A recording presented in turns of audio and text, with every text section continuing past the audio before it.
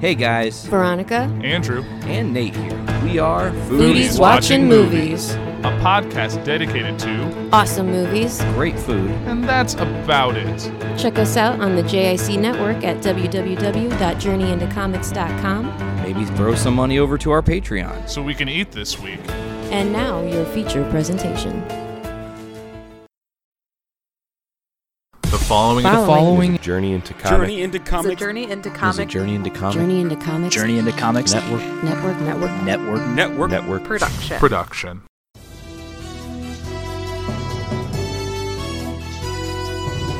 We interrupt the Journey into Comics Network feed for this late-breaking edition of Poor News, featuring Andrew Poor.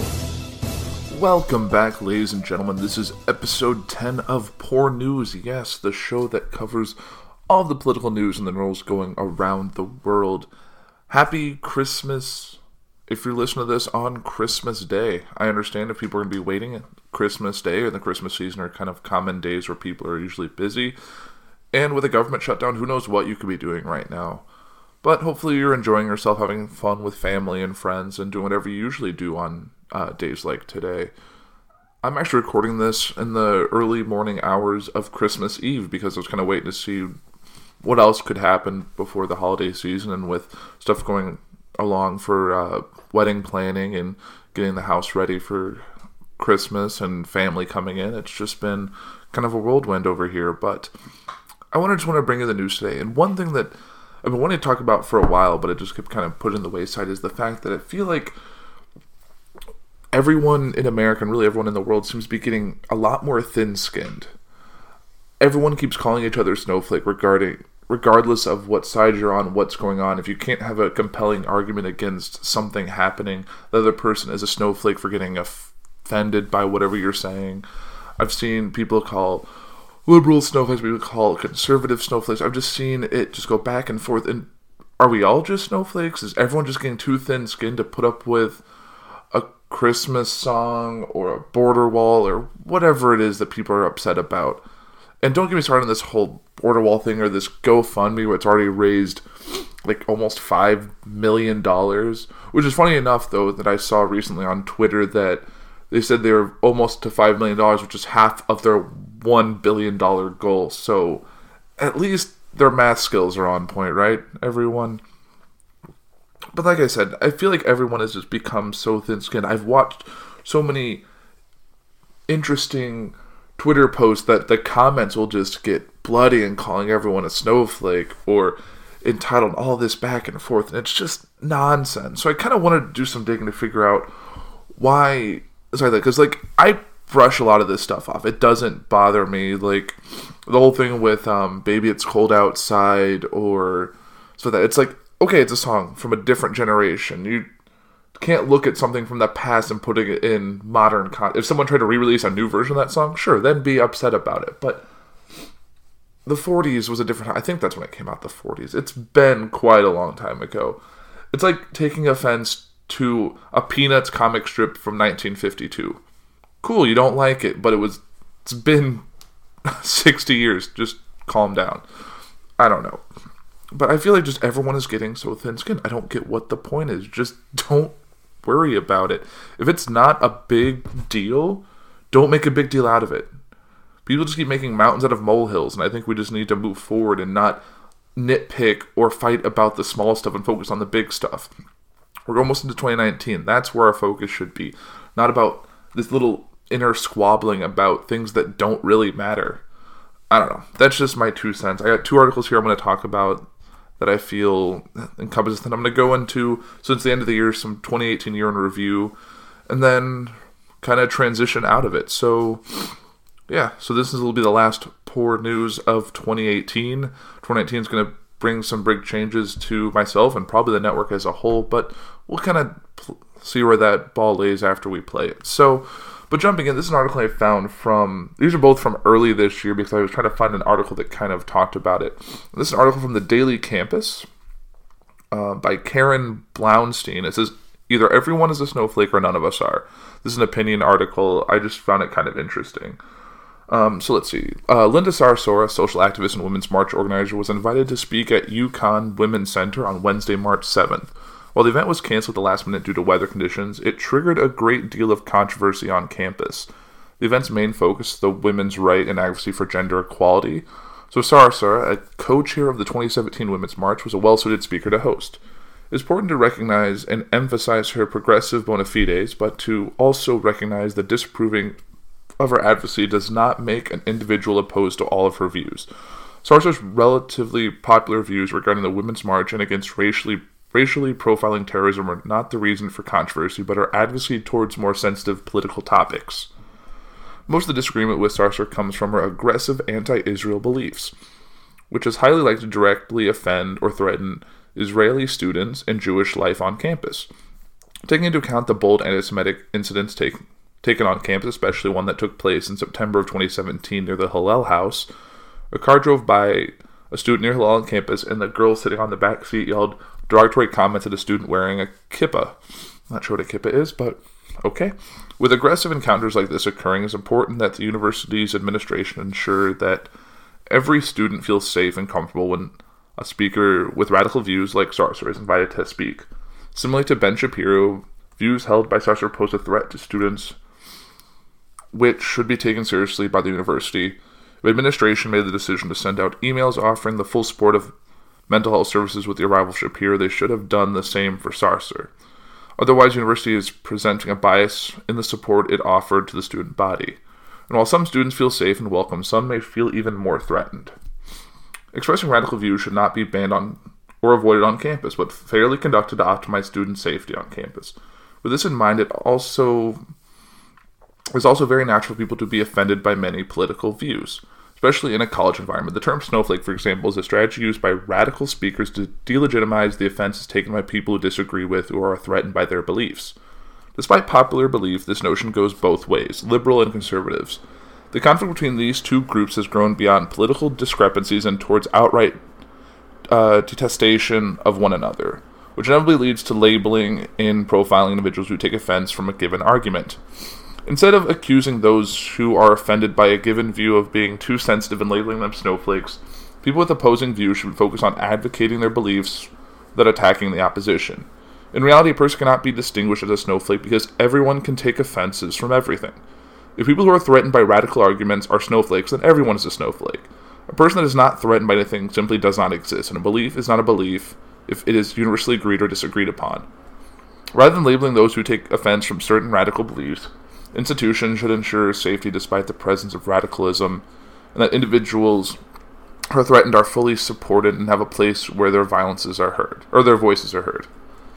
Now, there's good takeaways, like the last couple paragraphs of this lesson. I really don't think there should be like emotional support services when a speaker that you disagree with comes on campus. That seems a little extreme, a little like coddling someone who's at least 18 to 22 if they're on a college campus and should be grown enough to handle a large speaker.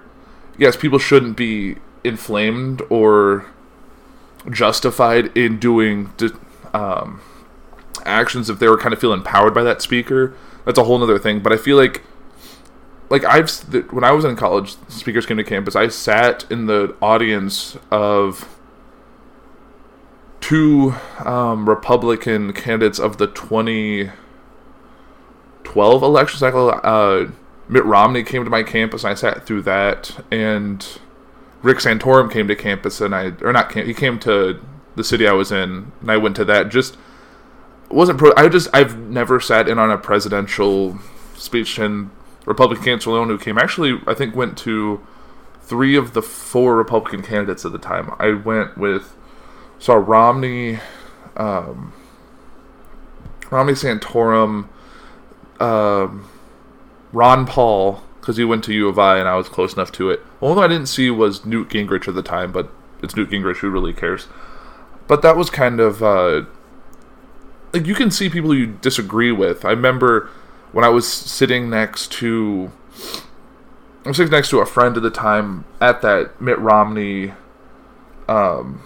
speech, and the person who was a friend of mine had a question for him, and looking back, it was kind of a little embarrassing just because of what it did, but she stood up and said, you talk about making people happy or the happy life for Americans, and she said, no, what made me happy would be free birth control, and he said something to the effect of, if you want free birth control, go with the other guy.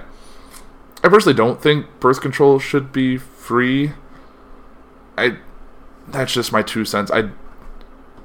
Nothing should be free. Maybe it shouldn't be taxed the same way everything else is, the same way like the pink tax is going around about how feminine hygiene products shouldn't be taxed, but I feel like everything is taxed, so I don't know. But maybe it shouldn't be taxed, but I don't think it should be free by any means, or that's just my 2 cents. But it's embarrassing, but like everyone's entitled to their opinion, and you shouldn't be able to delegitimize their opinion based on your opinion. It's just kind of how I feel about it. But I don't know, a lot of people are just thin-skinned, so they'll find issues with that, or people regarding the like Planned Parenthood, people are upset about that. It's just, I don't know, people are just too upset about certain things. Here's another article from the Californian.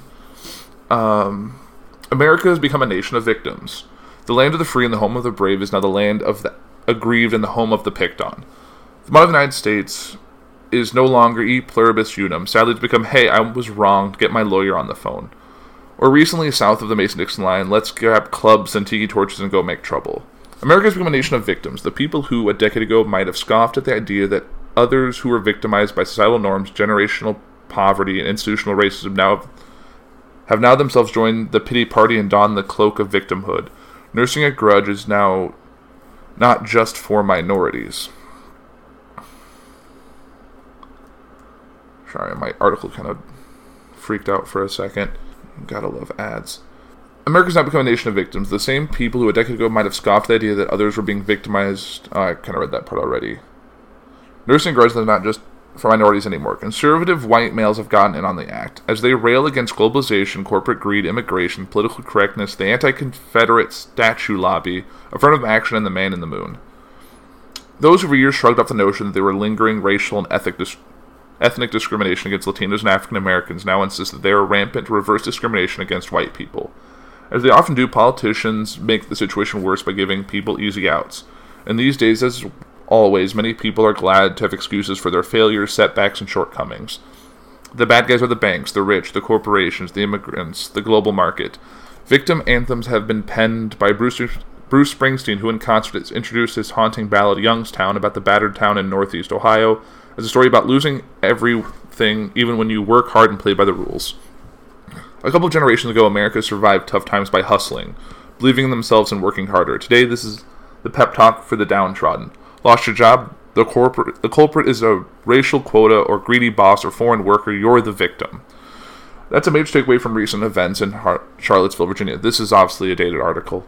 Hundreds of young white men who, intoxicated by a cocktail of entitlement and white privilege, expected to be running the country by now, instead feel as the country is running over them. They worry that a society that pushes diversity, espouses liberalism, and worship at the altar of political correctness doesn't have any room for them, and the last thing they want to do is look in the mirror and take responsibility for their own lives. So they picked up torches and marched and shouted, "You will not replace us, Jews will not replace us." This rank bigotry and anti-Semitism made people feel victimized because they somehow thought they had a right to go through life without ever being offended by anything. The offended staged counter-protests, which made the original protesters feel victimized as if their right to free speech were being violated, and so on. The land of the free and the home of the brave is now the land of the aggrieved and the home of the picked on. The transformation is much more important than the question that captivates the attention of the left and the media, as if there were a difference at this point. Do we have a white supremacist in the White House? A lot of my Latino and African American friends are convinced we do, but I think they're wrong. What do they know? Some of them said the same thing about every Republican president since Ronald Reagan, while turning a blind eye to outright racists in the Democratic Party. Also, Donald Trump has been in the public eye for more than 30 years, donating money to civil rights groups, posing for pictures with Jesse Jackson and Al Sharpton, and supporting Democrats. I personally never heard anyone say he was a racist or a white supremacist until he became a Republican. That smells fishy. Besides, Trump presidency has an expiration date. In a few years, we will wake up from this national nightmare. It's the culprit of victimhood that America should really be worried about. It wasn't just Trump, white supremacists, the media, local police, and activists on the militant left who emerged from the Charlottesville fiasco with their reputations sullied. The American spirit also took a terrible beating.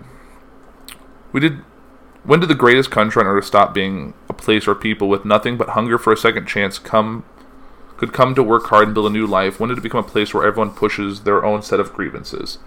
As an American, none of this makes sense. I thought we were made from healthier stock. There's, like the previous article, this article has some stuff I disagree with, but at this point, you can't blame another set of people, another group, something that makes you can't make yourself the victim. I had friends growing up and in college who always felt they were the victim regardless of the situation they were in, that there has to be a reason for why things aren't going their way. And I feel like that's a lot of what people in this country are feeling right now. People feel like they need some reason that, like, it's not just you did something wrong, it's that something has happened to you, and that's your reason for this problem. I always think back to that old South Park bit that I think they've brought up. I'm very behind on South Park. I've never really regularly watched the show, but it's that whole, the guy going, they took our jabs. Yeah, but they being like immigrants or people who are just taking your jobs, but I think in that episode it was the illegal aliens were actual aliens or people from the future. I don't really remember, but people got to stop being victims or playing the victim card to get their way. It's like when, I don't know, I just am kind of sick of everyone being so thin-skinned. People just need to grow up, have a good stance in an argument, and if your argument point is not being proven, you can't just attack the other person or bring up stuff from the past. Like, 2016 is not an excuse anymore for your behavior, how you think something is going. 2016 is in the past. 2018 is about to be in the past. You just need to grow up and move forward in 2019, put your head on straight, and let's go forward. And I think that's done with my ranting for today, and let's talk about 2018 in review, because, like I said, 2018 is about over. A lot of stuff has happened. A lot of stuff you probably forgot happened this year because a lot has happened in 2018. Now I have, I believe, 2 or 3 articles here that kind of summarize 2018, at least in the Trump and political sphere, as well as kind of the year of media in review. And since this is a podcast that covers the news, is technically part of the media, it kind of is worth sharing as well. So, this is a New York Times article that says, 2018 review, the high and lows of Trump's year. For President Trump, 2018 has been a year of perpetual motion. He was right over a near constant turmoil, and he's increasingly relied on his own instincts. In just the last week, the flurry of activity has rocked the government, the military, and the markets. 2 of our White House correspondents write, at the midpoint of his term, Mr. Trump has grown more sure of his own judgment and more cut off from anyone else's than at any point since taking office. Here's a look at major events and some high, some low, that have undoubtedly shaped Mr. Trump's thinking heading into 2019.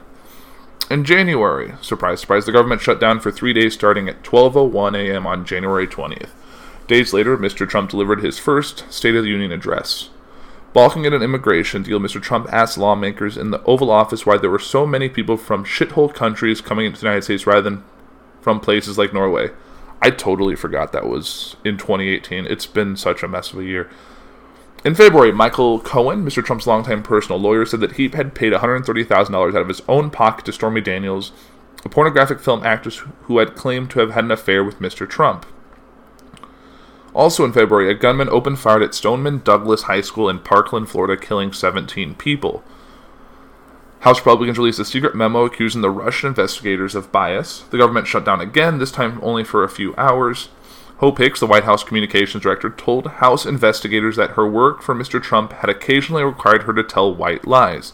A day later, she announced her resignation. In March, Mr. Trump, defying opposition from his own party and protests from overseas, signed orders imposing stiff and sweeping new tariffs on imported steel and aluminum. God, I remember that, and the whole rising of alcohol prices when we need it most. Also in March, Secretary of State Rex Tillerson was fired to be replaced by Mike Pompeo, and H.R. McMaster, the President's National Security Advisor, was forced out and replaced by John R. Bolton.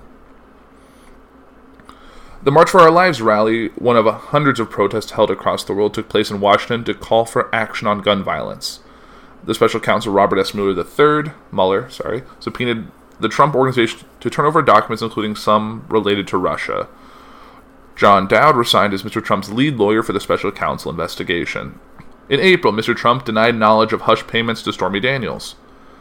The FBI raided Mr. Cohen's office and hotel room. Mr. Trump called it disgraceful. The United States, Britain, and France launched airstrikes against Syria over suspected chemical weapon attack. Mark Zuckerberg, the Facebook chief, testified on data privacy and other issues before Congress. In May, Mr. Trump pulled out of the Iran nuclear deal. He also revamped his legal team for the Russia investigation. The American embassy in Israel was moved to Jerusalem. The same day, mass protests along the Gaza border raged anew. The Department of Homeland Security enacted a zero-tolerance immigration policy, causing the forced separation of migrant families at the border. In June, outrage over the separation policy swept the country, prompting the administration to launch an aggressive defense. Under enormous political pressure, Mr. Trump signed an executive order meant to end family separation. Also, Mr. Trump met with Kim Jong-un, the North Korea's leader, in Singapore and discussed eliminating the North's nuclear arsenal. In July, the special counsel issued an indictment of 12 Russian intelligence officers in the hacking of the Democratic National Committee and the Clinton presidential campaign. During a news conference in Helsinki, Finland, Mr. Trump stood next to President Vladimir Putin of Russia and publicly challenged the conclusion of his own intelligence agencies that Moscow interfered in the 2016 presidential election. Many Republicans were not pleased with the performance. A lot of them criticized the remarks. Scott Pruitt, the EPA chief, resigned under a cloud of ethics scandals. Judge Brett Kavanaugh was nominated by Mr. Trump to fill a vacancy on the Supreme Court left by the retirement of Justice Anthony M. Kennedy. In August, Paul Manafort, Mr. Trump's former campaign chairman, was convicted of 5 counts of tax fraud, 2 counts of bank fraud, and 1 count of failure to close a foreign bank account.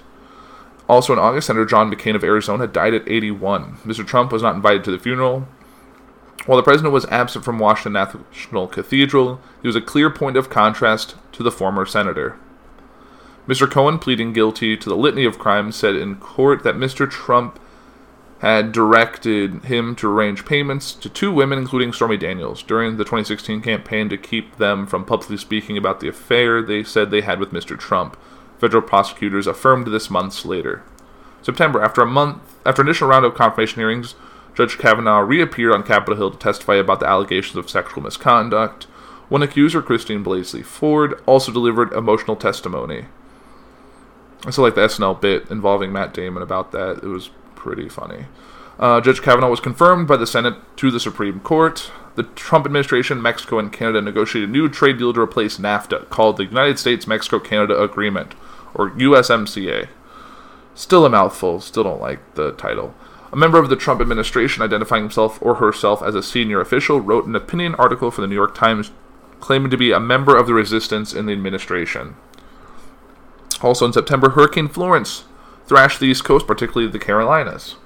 In October, Jamal Khashoggi, a columnist for the Washington Post who was critical of the Saudi Arabia's rulers, was killed at the Saudi consulate in Istanbul. The United States unemployment rate dropped to 3.7%. Hurricane Michael slammed into the Florida Panhandle. 11 people were killed when a gunman shouting anti-Semitic slurs opened fire at a synagogue in Pittsburgh. A man in Florida was arrested in connection with a wave of mail bombs that targeted people critical of Mr. Trump, including former President Barack Obama, former Vice President Joseph Biden, the actor Robert De Niro, and CNN. In November, a wildfire in Northern California became the deadliest in the state's history. Mr. Cohen pleaded guilty to lying to Congress and said Mr. Trump had been more involved in discussions over a potential Russian business deal during the presidential campaign than previously known. Also in November, Democrats won control of the House, picking up 40 seats in the midterm elections. Attorney General Jeff Sessions was forced out of his post. Matthew G. Whitaker stepped in as the acting Attorney General. The next month, Mr. Trump nominated William P. Barr for the job. Also, the 41st President George Bush died at age 94. Mr. Trump was invited to the funeral but did not speak. In December, the First Step Act, a criminal justice overhaul, passed with bipartisan support. Days before the deadline for a new spending bill, Mr. Trump, Vice President Mike Pence, Senator Chuck Schumer, and Representative Nancy Pelosi greeted journalists in the Oval Office for a photo opportunity that morphed into an extraordinary on-camera policy debate. It's actually pretty entertaining to watch. Mr. Trump announced that John F. Kelly, the Chief of Staff, would leave the administration. Mick Mulvaney, his Budget Director, would fill the post as Acting Chief of Staff. Ryan Zinke, the Interior Secretary, was also ousted. Mr. Trump abruptly ordered the removal of American troops from Syria and a drawdown of forces in Afghanistan. The next day, Defense Secretary Jim Mattis resigned, writing Mr. Trump a letter saying the president deserved a defense secretary whose views were, quote-unquote, better aligned with his. Mirroring sharp declines in other stock markets, the tech-heavy Nasdaq entered bear territory, down almost 22% from its August peak, which is quite a lot for that market. The government partly shut down for the third time this year after Mr. Trump made clear he would not accept a spending bill that did not include $5 billion in funding for a wall along the southern border. And speaking of the wall, I have to address this GoFundMe again. I talked about it at the beginning of the show, but this GoFundMe that's raised $5 million through GoFundMe, that someone just started, just someone out of the blue, which I've read into. For one, GoFundMe claims, I think, 20% of the take. Maybe it's not 20%, but it takes a percentage as a part of its existence. So it's getting a nice chunk of change. And this person who gets the money can't really just write a check to the government. Like, it can donate to people in the government, but it can't just be like, here's $5 million or $10 million. Just, here you go, just take it. Like, no, that's not how this works. But some people have been so, like Mr. Trump started it himself, that, oh, I'm going to donate $5,000, $10,000, a couple $100. Because people are just throwing money at this thing like, Mr. Trump can take this money and be like, all right, here's your wall. I'm going to put your names on it. Maybe Mr. Trump started a Kickstarter where you can get your own brick signed or something. I don't know. That's just ridiculous. People are just so believed. It's like giving money to an African prince who just needs your social security number and your bank information, and he can give you all the riches beyond your dreams when this is all over. It's just dumb and stupid, and people shouldn't be spending their hard-earned money this time of year on that. Especially with the whole IRS thing, everyone's probably going to get hit hard with back taxes from all of the stuff made with the rewriting of the tax code right before the tax year started in 2018. So, yeah, don't be doing that. People are regretting that come April 14th, 15th, I can't remember. Whatever that date is in April, you have to file your taxes by. That's one article on 2018 Review. The other one, which is from USA Today, I think this one goes by state, which is a little bit different. So, in 2018, the eyes of the nation were again fixed on President Donald Trump, whose second year in office was no less remarkable than his first. It was a year that saw the president open up trade wars, meet with North Korean leader Kim Jong-un, spar with the press, and defend hush money payments to women he allegedly had affairs with. All while new revelations and indictments poured out to special counsel Robert Mueller's investigation into Russian election meddling. Policies and politics divided us. We found ourselves embroiled in a fierce immigration debate. Trump's Supreme Court nominee Brett Kavanaugh sent into the High Court despite sexual allegations from Christine Blasey Ford. Nature humbled us. California burned as the Camp Fire became the most destructive in state history. Hurricane winds and floods battered the Carolinas, but other stories made us proud. Team USA brought home 23 Olympic medals from Pyeongchang, South Korea, and teachers fought for better pay. Now, to be totally honest, I kind of forgot there was an Olympics this year. Completely didn't have any sign on the radar. Like, when I read this today, I was like, oh yeah, that did happen this year. 2018's just been a year full of craziness and so much news that a big headline that would have been running for weeks 5-6 years ago now can be gone in a 48-hour news cycle. We exercised our rights voting in the most tumultuous midterms in years. Democrats gained control of the House, Republicans expanded their Senate majority, and voters made history, ushering into Congress many firsts for women and minorities. Then we end the year with a solemn goodbye, funeral services for George H.W. Bush, where farewell not only to a former president, but also to a generation. And I've actually been reading this book, The Last Republicans. It's a story about George H.W. Bush and George W. Bush, highlighting the last Republicans in a pre-Trumpian world. A lot of the Republican Party post-Trump is going to be radically different than we saw in the previous Republican administration. So it's a really interesting read, and it's a little bit biography, a little bit political, and I'm enjoying it so far. It's been a slow read because I just haven't had the time to really get into it, and I'm doing it as an audiobook that's on CD, so I'm only listening to it in the car. But that's beside the point. Back into this one. After another eventful year, USA Today revisits one story from each state that moved us, the big news, the big investigations, and the moments we can't stop talking about. In Alabama, Jeff Sessions, the Russia investigation's high-profile White House departures. The former Alabama senator beleaguered tenure as U.S. Attorney General finally ended November, one day after the midterm elections. While Sessions was one of the President Donald Trump's earliest supporters, He was berated by the commander-in-chief for accusing himself from the investigation in Russia meddling of the 2016 presidential elections. Sessions' departure was just one of the many notable firings and resignations from the Trump administration in 2018, including Chief of Staff John Kelly and Secretary of State Rex Tillerson. As for the Russia investigation, Trump has denied wrongdoing and repeatedly called Special Counsel Robert Mueller's looming investigation a witch hunt. Earlier this month, Trump's former personal attorney, Michael Cohen, was sentenced to 3 years in federal prison, the first sentencing for a member of the president's inner circle and the one that could hold legal perils for Trump. In Alaska, massive quakes turned disaster into a learning experience. A magnitude 7.0 earthquake that struck near Anchorage on November 30th sliced open roads, knocked out power, and damaged buildings. Over 3,000 aftershocks have rattled the region, though no deaths or serious injuries were reported. Meanwhile, recovery efforts made more difficult by the cold have become the envy of the nation after work crews repaired major road damage within 4 days after the quake. Delivery of food, supplies, fuel, and other cargo had not been interrupted, according to officials who said the crews would do the majority of their work in the summer to ensure long-term sustainability. In Arizona, you're telling me that my assault doesn't matter, contentious Kavanaugh hearings.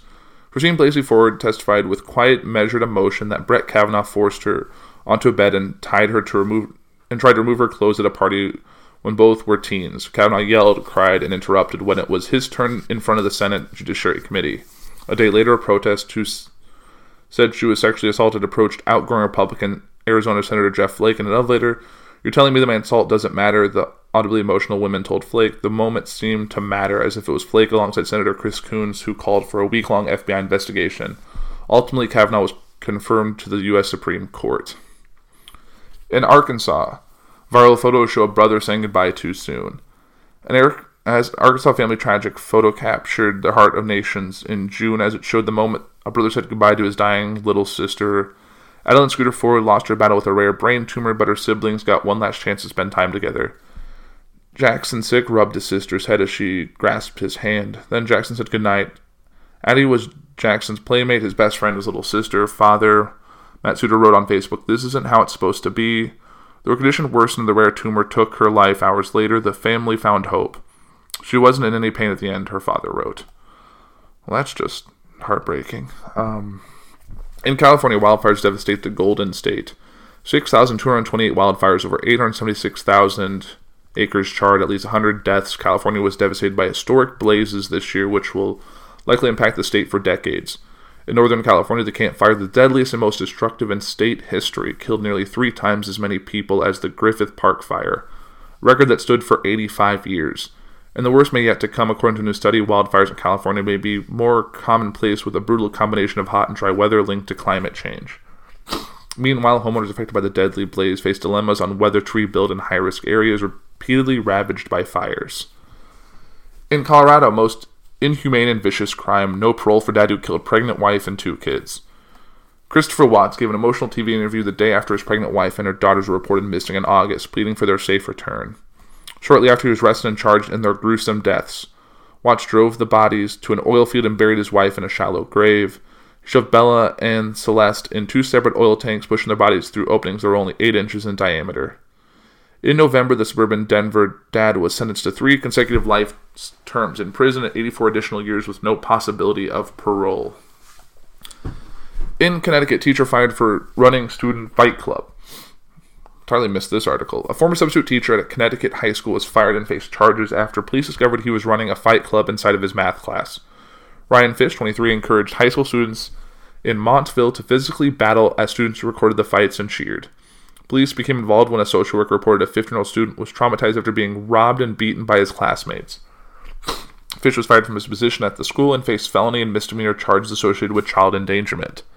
Those charges will be dropped if Fish completes the state's accelerated rehabilitation program, a judge ruled in October.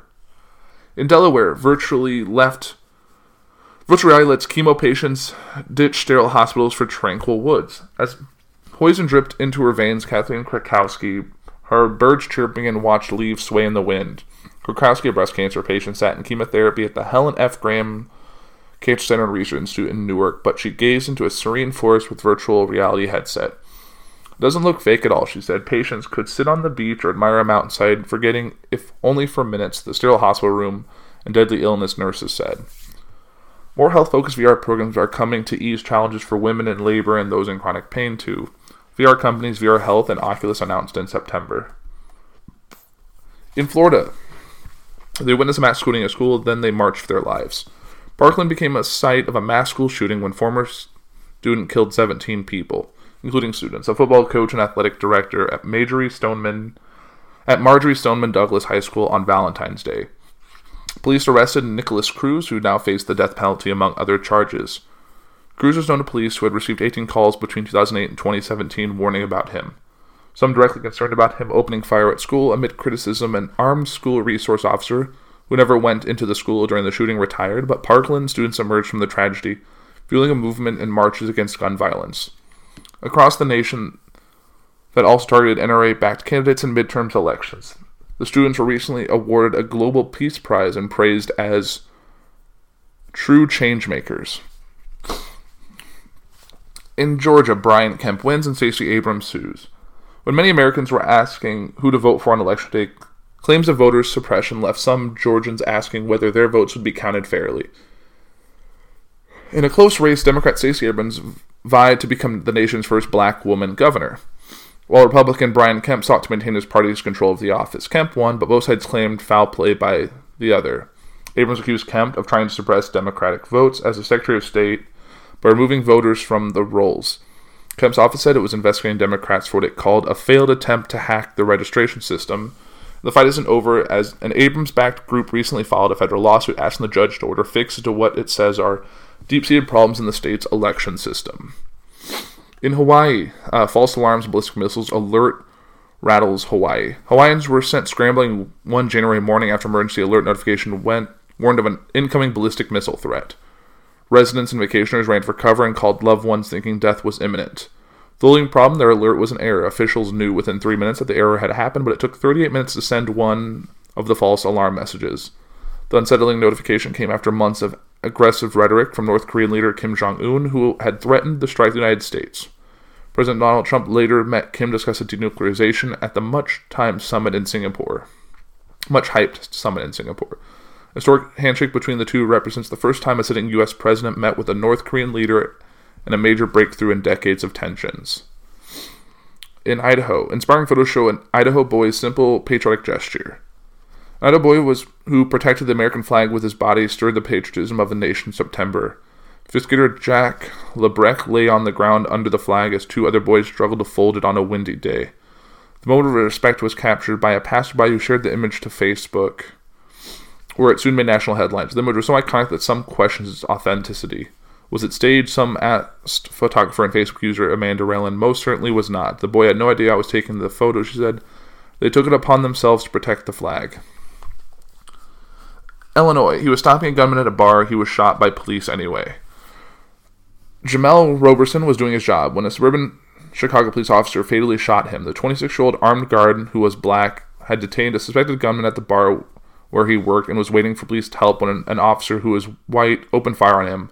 Police say the officer ordered Robertson to drop his gun. Witness said they shouted that Robertson was a security guard. Robertson's death prompted cries for justice from civil rights advocates and a federal lawsuit filed by his mother against the still unnamed police officer in Midlothian, where the officer is from, and his death was just one of the hands of police in 2018. In Indiana, aftershocks from Larry Nassar upend USA Gymnastics. The fallout from the sexual abuse committed by Larry Nassar further engulfed Indianapolis-based USA Gymnastics in 2018, threatened to swallow up top executives at the sport governing body itself. Criminal cases ended in February against Nassar, the former USA Gymnastics doctor convicted of sexually assaulting young gymnasts. USA Gymnastics CEO resigned in September, forcing out under heavy criticism. The organization filed for bankruptcy protection in December, sagging under the weight of lawsuits from survivors of Nassar's abuse. The next week, the chief of the U.S. Olympics Committee was fired after a report found both the committee and USA Gymnastics failed to adopt appropriate child protective policies to prevent abuse. In Iowa, Molly Tibbetts went missing. Her story gripped a nation. Molly Tibbetts was last seen running along Boundary and Middle Streets in her hometown, Brooklyn. On July 18th, surveillance footage showed the 20-year-old University of Iowa student was reported missing the next day, sparking a month-long search that gripped Americans from Iowa to the White House. I just want Molly's family to know you're on the hearts of every American, Vice President Mike Pence said August 15th. Authorities found her body in a cornfield southeast of Brooklyn 6 days later and charged Christian Rivera, a 24-year-old Mexican national, with first-degree murder. Rivera who led police to the body, said he blocked his memory after pursuing Tibbetts during her run. He pled not guilty to the charge. In Kansas, armed officer adopted Korean daughter forced to leave U.S. A South Korean-born teenager who was adopted by her aunt and uncle in Kansas will soon be forced out of the country. Now retired Army Lieutenant Colonel Patrick Schreiber and his wife Soo Jin delayed a formal adoption of daughter Haibin, in large part because Schreiber, a 27-year-old Army veteran, was deployed in Afghanistan where he served as an intelligence officer. Following poor legal advice, the parents formally adopted their daughter a year too late when she was 17, 1 year after the cutoff for a foreign-born child to drive citizenship from an American. According to immigration law, in September, a federal judge said the girl must leave the country immediately after she graduates Kansas University. The family said if their daughter is deported, they will move to South Korea. In Kentucky, it is such a shock. 2 die in shooting in Kroger grocery store. Minutes after trying to break into a predominantly black church, a shooter gunned down 2 black shoppers at a Kroger grocery store in Jeffersontown. In October, the suspect, Gregory Bush, was charged with federal hate crimes and reportedly told another man who shot at him in the store's parking lot, "Don't shoot me, I won't shoot you. Whites don't shoot whites." The community mourned the deaths of Vicky Lee Jones, 67, and Maurice E. Stollard, 69, who was shopping with his grandson at the time of the shooting. In the Louisiana, mother keeps dying in childbirth. The simple solution is ignored. More than 50,000 American women are severely injured during childbirth each year. About 700 die. Why? Medical workers skip safety practices known to head off disaster. And the deadliest state for pregnant women and new mothers is Louisiana, where, according to the USA Today investigation, Deadly Deliveries, there was 58.1 deaths for every 100,000 births in the Pelican State from 2012 to 2016. Half of these deaths could be prevented, best estimates say, that and have the injuries reduced or prevented with better care. Through our investigation, USA Today contacted 75 hospitals in 13 states to ask if they followed certain nationally recognized safety practices. Half wouldn't answer. In Maine, Smoked Lobster, a restaurant tries marijuana to ease crustacean pain. At Charlotte's legendary lobster pound, your lobster might get smoked before it gets steamed. The restaurant in Southeast Harbor experimented with using marijuana to ease lobster's pain before the steaming process. Owner Charlotte Gill said she tried it with a lobster named Roscoe, placing him in a covered box with 2 inches of water as marijuana smoke was pumped inside. Gill said Roscoe was more calm following the smoke out. PETA is not convinced, though. There is well-established foolproof way to prevent crustaceans from suffering, though, and that's by not eating them. Okay. Telling Maine people not to eat lobster. Sure. In Maryland, it's like a war zone, but they still put out a damn paper. The shooting was like a war zone. 5 newspaper employees were killed when a gunman with a grudge opened fire on the Capital Gazette in Annapolis. The victims, assistant editor and columnist Rob Hiason, special publications editor Wendy Winters, writer John McNamara, editorial page editor Gerald Fishman, and sales assistant Rebecca Smith. Gerard Ramos, now charged with 5 murder counts, had sued the paper over a 2011 article about his guilty plea for harassment.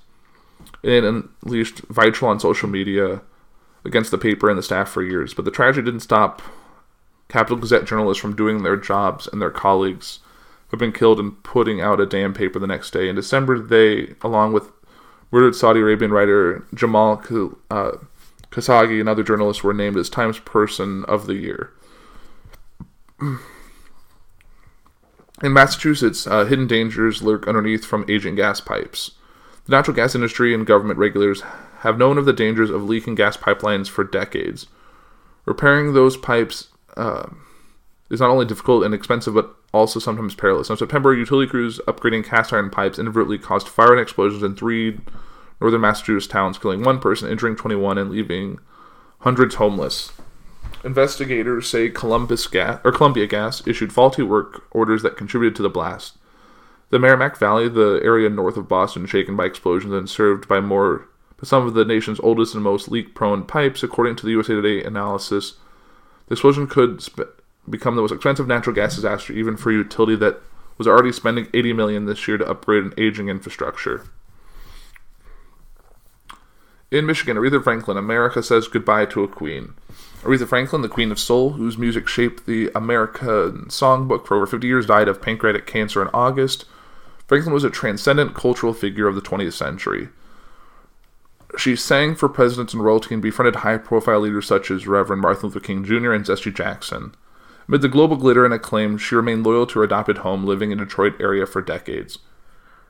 Her marathon 8-hour funeral featured speakers like former President Bill Clinton and legendary record producer Clive Davis, and include musical tributes from Stevie Wonder, Ariana Grande, and Jennifer Hudson.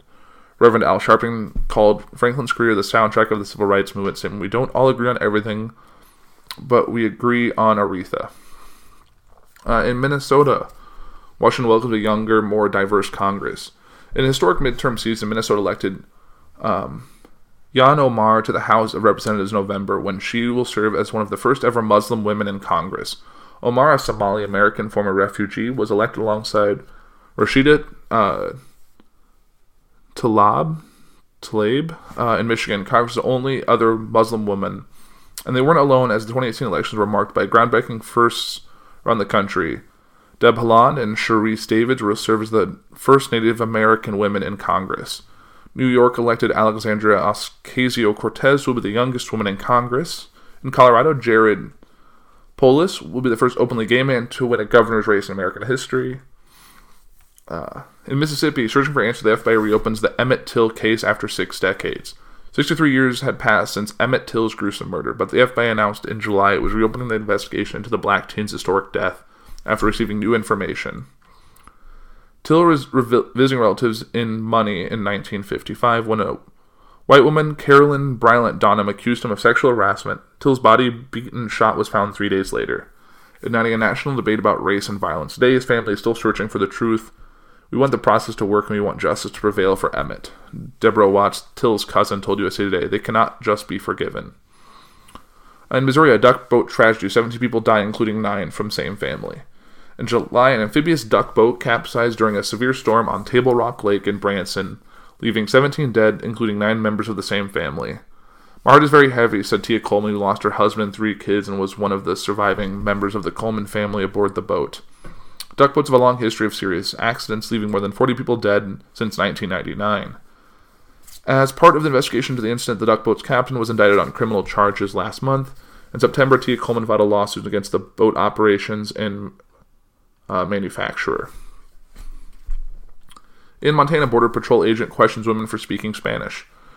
2 U.S. citizens at a northern Montana gas station were questioned by a U.S. Customs and Border Protection officer for speaking Spanish earlier this year.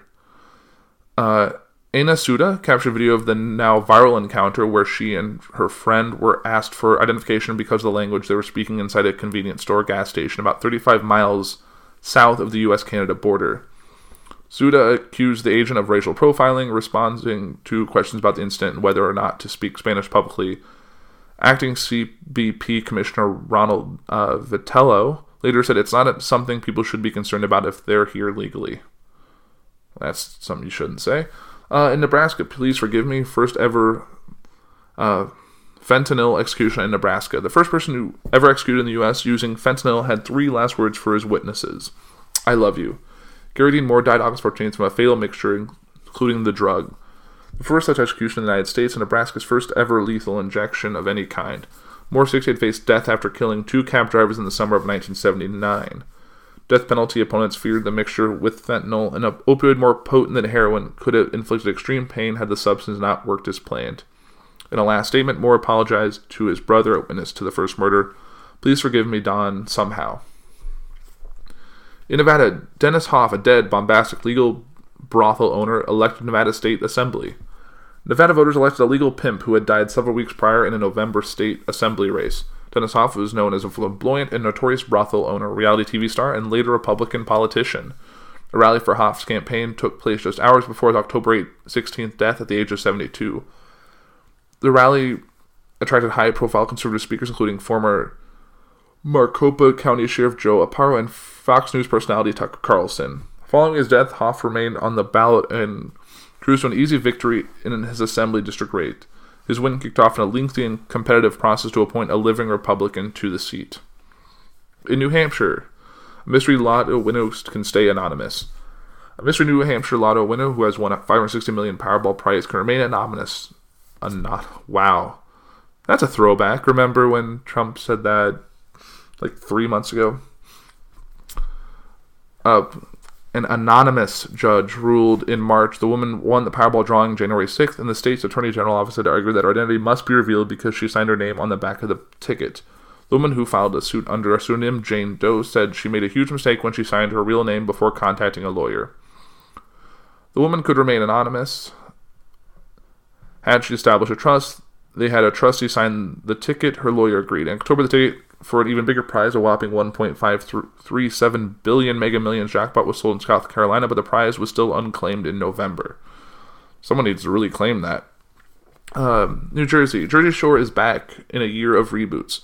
Snooki, the situation, the rest of the Jersey Shore's cast returned for a 2-season reboot filled with plenty of duck face and nostalgia for a reality show that premiered in 2009. The cast parted in Miami Beach, Florida, and Las Vegas before heading to where else? Atlantic City. This time around, the cast dealt with more than just the cabs being here. As the show touched on issues like sobriety and parenthood, and Jersey Shore wasn't the only reboot this year. The Oceans franchise, A Star is Born, and a spooky new take on Spring of the Teenage Witch made all the way back to our screens in 2018. In New Mexico, searching for a missing child leads to grisly New Mexico compound. We are starving and need food and water. The message from inside a third world-like compound in New Mexico led authorities to a gruesome discovery. In August, 11 children were rescued amid a search for 3-year-old Georgia boy Abdul Ghani Wahaj, whose father allegedly abducted him. Police found the children with a group of heavily armed Muslims living on property they didn't own in a compound built from wooden pallets. Clear plastic tarps and dirt-filled tires. The toddler's body was later found buried on the site. One of the rescued children told authorities the group leader believed the dead child would be reincarnated to launch an attack on banks, schools, and other corrupt institutions. Now 5 adults from the compound face firearms-related charges and accusations that a group member had been training children in other military tactics. In New York, Trump Foundation to fold under pressure from state. Did President Donald Trump turn his Trump Foundation into a political tool? Allegations officially support a claim that Mr. Trump intentionally used foundation assets for his private interest, knowing that it may not be found in the foundation's best interest. New York Supreme Court Judge Ceylon Scarpula said in a ruling last month that cleared the way for a civil lawsuit against the Trump Foundation. An investigation led New York Attorney General Barbara Underwood to allege Trump used the foundation a little more than a checkbook to promote his businesses and presidential campaign. The lawsuit spurred an investigation of the organization's tax practice by the State Department, and the Trump Foundation agreed to dissolve in December. Add to that the alleged tax evasion and outright fraud by the Trump family, as reported by the New York Times in October. The Times investigation sparked a separate state inquiry into Trump.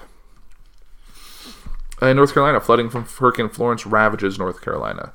Hurricane Florence brought catastrophic flooding to North Carolina and surrounding states in September, causing billions of dollars in property damage and shattering all-time rainfall and flood records in the Carolinas. More than 50 people died in the storm despite warnings from local authorities to evacuate. One North Carolina mayor stormed residents to notify their next of kin if they planned to weather the storm. In the storm's wake, flooding cut off access to towns both large and small. After rain stopped, residents began to grapple with the devastation, including heavy losses to agricultural and animals. And more than 1 million chickens died, fish carcasses needed to be hosed off of roads, and overflowing pig waste created a disgusting, hazardous mess. In North Dakota, Miss America pageant embroiled in controversy. Miss North Dakota, Kara Mund, won the title of Miss America 2018, the first from her state to take the crown. But less than 3 weeks before the 2019 pageant this September, Mund publicly accused Miss America CEO Regina Hopper and chairwoman Gretchen Carlson of bullying and silencing her. Carlson, a former Miss America winner and Fox News host, said the organization lost $75,000 in potential scholarship funds as a result of the accusations. The Miss America organization had been taking public steps in the name of female empowerment, but infighting and controversy surrounding the pageant had been making headlines ever since Carlson announced the ceremony would no longer feature a swimsuit competition for the first time in its 98-year history. After the overhaul, the pageant lost 1 million television viewers, and many were unhappy with the changes. In Ohio, they did this quickly, coldly, calmly, and very carefully. One family alleged massacred another in Ohio custody dispute. In November, Ohio authorities charged 6 family members in connection with one of the state's most heinous crimes, a massacre that left 8 members of another family dead in 4 different locations. Authorities allege that a child custody dispute motivated members of the Wagner family to murder Rodin family members in April 2016, leaving some experts stunned that a custody dispute could lead to such a crime. They did this quickly, coldly, calmly, and very carefully, but not carefully enough, Pike County Sheriff Charles S. Reeder said of the charges. 4 Wagner family members have pled not guilty to murder charges, while 2 other members face related charges. In Oklahoma, Sooners quarterback wins the Heisman and apologizes for an old homophobic tweet. Kyle Murray became the second Oklahoma quarterback in a row to win the Heisman Trophy, but then homophobic tweets from when he was 15-year-old resurfaced. Murray, 21, now apologized and joined several other famous athletes thrust into the negative light in 2018 for previous social media activity. Milwaukee Brewers' Josh Hadner had racist, homophobic, and misogynist tweets resurface. Buffalo Bills quarterback Josh Allen saw racist tweets resurface from his teenage years ahead of the NFL draft. Villanova Final Four most outstanding player Dante DiVincenzo had a profane tweet surface right after he helped the Wildcats win a national title. In a world of entertainment, comedian Kevin Hart refused to apologize in December for past offensive tweets, and the resulting crisis led him to recuse himself from hosting the Oscars.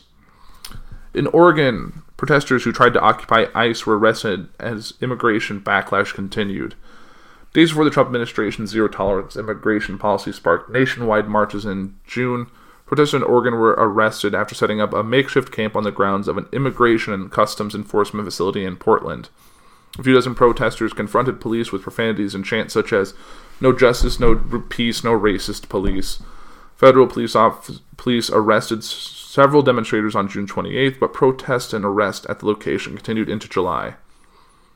The backlash was tied to calls by some progressives on the left to abolish ICE, a message that helped propel some Democrats, such as Alexandria Ocasio-Cortez, to victory in the midterms. The move also helped boost some Republicans who argued against lax law enforcement. In Pennsylvania, the Nazis are here again. 11 worshippers gunned down at the Tree of Life synagogue. Barry Werber hid in a storeroom. Judah Samet was 4 minutes late. Both survived what would become the deadliest attack in U.S. history, targeting American Jews when a gunman, hurling anti-Semitic epithets, fatally shot 11 people on the Sabbath at the Tree of Life synagogue in Pittsburgh. Even before the attack, violence and harassment of Jewish people and institutions were rising sharply. There were at least 1,986 incidents motivated by anti-Jewish bias, including physical assaults, vandalism, and attacks of Jewish institutions.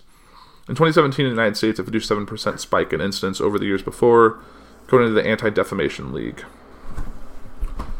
In Rhode Island, Mexican restaurants take heat for an anti-Trump 8645 shirts. A Mexican restaurant in Westerly got some backlash for selling t-shirts that says advocating impeaching Donald Trump. The shirts, which read 8645, were worn by restaurant staffers on Election Day. That was just one showing of how the man not on the ballot, Trump, was actually a big factor in the year's midterms. Trump didn't shy away from making the November 6th election a referendum on him, holding huge rally in string of red and swing states and telling crowds that a vote for the local Senate or House candidate was a vote for me. Midterms are often a judgment about the sitting president, but never in modern times did one campaign so hard to make sure it was. In South Carolina, deadly prison riots serve as a rallying cry for reform. Really can't talk this morning. Deadly prison riots serve as a rallying cry for reform. A bloody 7-hour riot at Lee Correctional Institute, a 1,785-bed maximum security prison in rural South Carolina, put the state's criminal justice system back in the national spotlight. The April melee left 7 inmates dead and over a dozen others injured. It was considered the nation's deadliest prison riot in a quarter century. While state officials attributed the deaths to gangs, some blamed the outbreak of violence on living conditions. The 2010 criminal justice reform package allowed the state to close 3 maximum security prisons and slash millions of dollars in annual prison spending from its budget, making the state's prison system among the country's cheapest for taxpayers, but also one of the deadliest for inmates. In August, a nationwide prison strike created in response to a brutal brawl aimed to raise awareness on the lack of mental health and rehabilitation programs in the state. In South Dakota, how a South Dakota man was tied to an alleged Russian spy. Vermilion native Paul Erickson made national headlines when accused Russian spy Maria Batuna, his business partner and roommate, was arrested and charged in Washington in July for allegedly seeking to exploit political groups to try and advance Russian interests. Once a political provocateur, Erickson had virtually disappeared from South Dakota's political scene in recent years, but in March 2015, Batuna reached out to an American matching his description. Prosecutors said Erickson, who reportedly helped shepherd the alleged Russian operative to the National Rifle Association, exerted with political group meetings, and Butina's goal to build a back-channel communication line between Russia and the United States appeared to show some success. Erickson allegedly provided contacts while a Russian official directed her. In December, Butina pleaded guilty to conspiring to act as an agent for the Kremlin without registering in the United States. In Tennessee, 50 years since King's death, gone but never forgotten. In April, thousands of admirers of the Reverend Martin Luther King Jr. gathered at his memorial to mark 50 years since the assassination of the civil rights leader, whose message of nonviolence continues to resonate across racial and religious divides in our nation. King was shot on April 4, 1968, as he stood on a balcony of the Lorraine Motel in Memphis. The night before his death, witnesses like Clara Esther heard King all but give his own eulogy, saying he had seen the promised land, but he may not get there with you. Its civil rights leader questioned if the U.S. is moving backwards on race relations, saying if King was alive today, he'd be confounded by how little has changed. In Texas, U.S. troops at the Mexico border, migrant caravans, the year in immigration. A large caravan of thousands of Central American migrants brought immigration front and center. The Trump administration vigorously pursued options to restrict or block outright migrants' ability to enter the country, including denying asylum. President Donald Trump also ordered thousands of active-duty troops to the U.S.-Mexico border over the summer. Trump enacted and then backtracked on an ill-fated zero-tolerance policy that led more than 2,500 family separations along the border. At the time, the eyes of the world focused on the small city of McAllen, a town with Border Patrol's busiest station for apprehending and detaining immigrants suspected of entering the country illegally. In 2018, the USA Today network also won a Pulitzer Prize for its Project the Wall, a landmark multi-platform project that examined Trump's campaign promise to build a wall on the U.S.-Mexico border. In Utah, U.S. Olympians trained in Utah before medaling in Pyeongchang. Before Team USA brought home 23 medals from the Winter Olympics in Pyeongchang, South Korea, its skiers and snowboarders trained hard in Utah. Park City plays home to U.S. Ski and Snowboarders Center for Excellence facility, where star athletes like Lindsey Vonn readied for the 23rd Games. While Vonn, more widely considered the best female alpine skier ever, returned with just one bronze medal. Snowboarder halfpipe prodigy Chloe Kim and Shaun White, perhaps the best to ever ride aboard, both brought home gold, cementing of snowboarding status from outcast to darling of the Winter Olympics. I've actually been to Park City. It's a beautiful place. I've gone there for work, and I've been there in deep winter when it's awesome. I've been there in the summer when it's still pretty cool, but just surprisingly warm. Vermont legalized marijuana. There are now 10 states with legal pot. In 2018, Vermont became the 9th state to legalize recreational marijuana and the first to do so through its own state legislature. Later in the year, Michigan became the 10th. Marijuana has become big business in other states that have legalized it, generating an estimated $1.6 billion in tax revenue. But Vermont had taken a different approach. The state will continue to ban marijuana sales to the general public, and the law leaves an open to a murky question about marijuana gifting in Massachusetts, which legalized marijuana in 2016. The state opened its first commercial pot shops in November.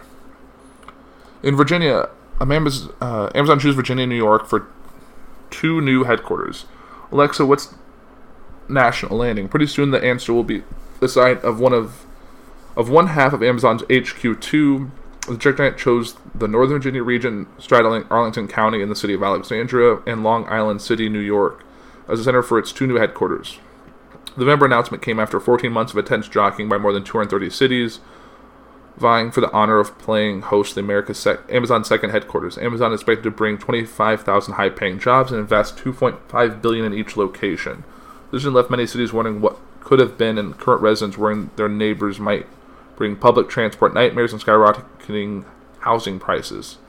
Under CEO Jeff Bezos, who is now the richest person in the world, the net worth estimated of $166 billion, Amazon had become the second publicly traded company in the U.S. with a stock market value of above $1 trillion this year. In Washington, the year people decided plastic straws suck. The day of the plastic straws are numbered. In July, Seattle became one of the largest cities to ban plastic straws.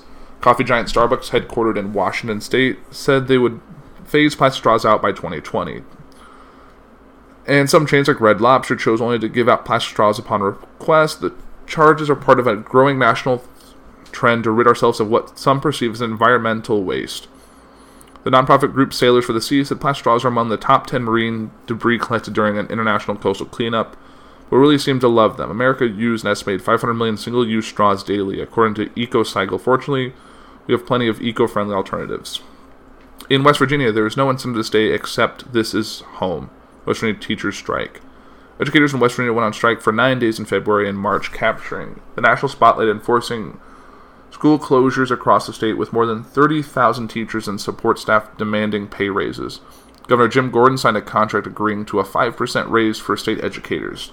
But West Virginia teacher salaries are still some of the lowest in the nation, according to the American Federation of Teachers.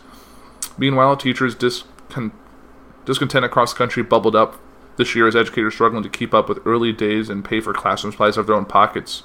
From Arizona to Kentucky, similar protests broke out demanding better pay and benefits. In Wisconsin left shell-shocked by Trump's trade wars. Few states fell into the crossfires of President Donald Trump's trade war more than Wisconsin. It's been catastrophic. Rob Parmentier, CEO of Wisconsin-based boat manufacturer, said in October, retaliatory tariffs from China, Europe, and Canada and Mexico came in response to Trump's tariffs on foreign steel and aluminum. Those trade barriers affected everything from manufacturing of farming, including the state's iconic dairy industry. Wholesale cheese and butter prices slumped in the summer as farmers faced an oversupply of milk and tensions with Wisconsin's top two trading partners, Canada and Mexico. House Speaker Paul Ryan urged fellow Wisconsinites to be patient with the tariffs. Meanwhile, hundreds of dairy farms closed across the state, about 430 by September. That is ridiculous. In Wyoming, Matthew Shepard's ashes find a home. 20 years after Matthew Shepard's death, his ashes found a home at the Washington National Cathedral. Shepard had become an international symbol of the violence LGBTQ people in America faced after his death in 1998, when two women savagely beat him and then tied him to a fence near Laramie. In their confession, the assailants said they targeted Shepard because he was gay. Since Shepard's death, same-sex marriage was legalized, as well as the ability of transgender Americans to serve in the military. But LGBTQ advocates say more work needs to be done. Violence against us continues to this day, said Right Rev. V. Gene Robinson, the openly gay former bishop who presided over a service remembering Shepard in October.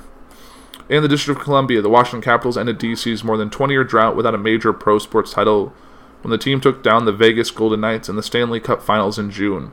It was pandemonium in the streets of the nation's capital after the team's 4-3 victory in Game 5, followed by a boozy championship parade and rally on the National Mall days later. The win also marked the first Stanley Cup title in the franchise's 44-year history, and Caps great Alex Ovechkin won the Conn Smythe Trophy as playoff MVP, leading his team with 15 postseason goals.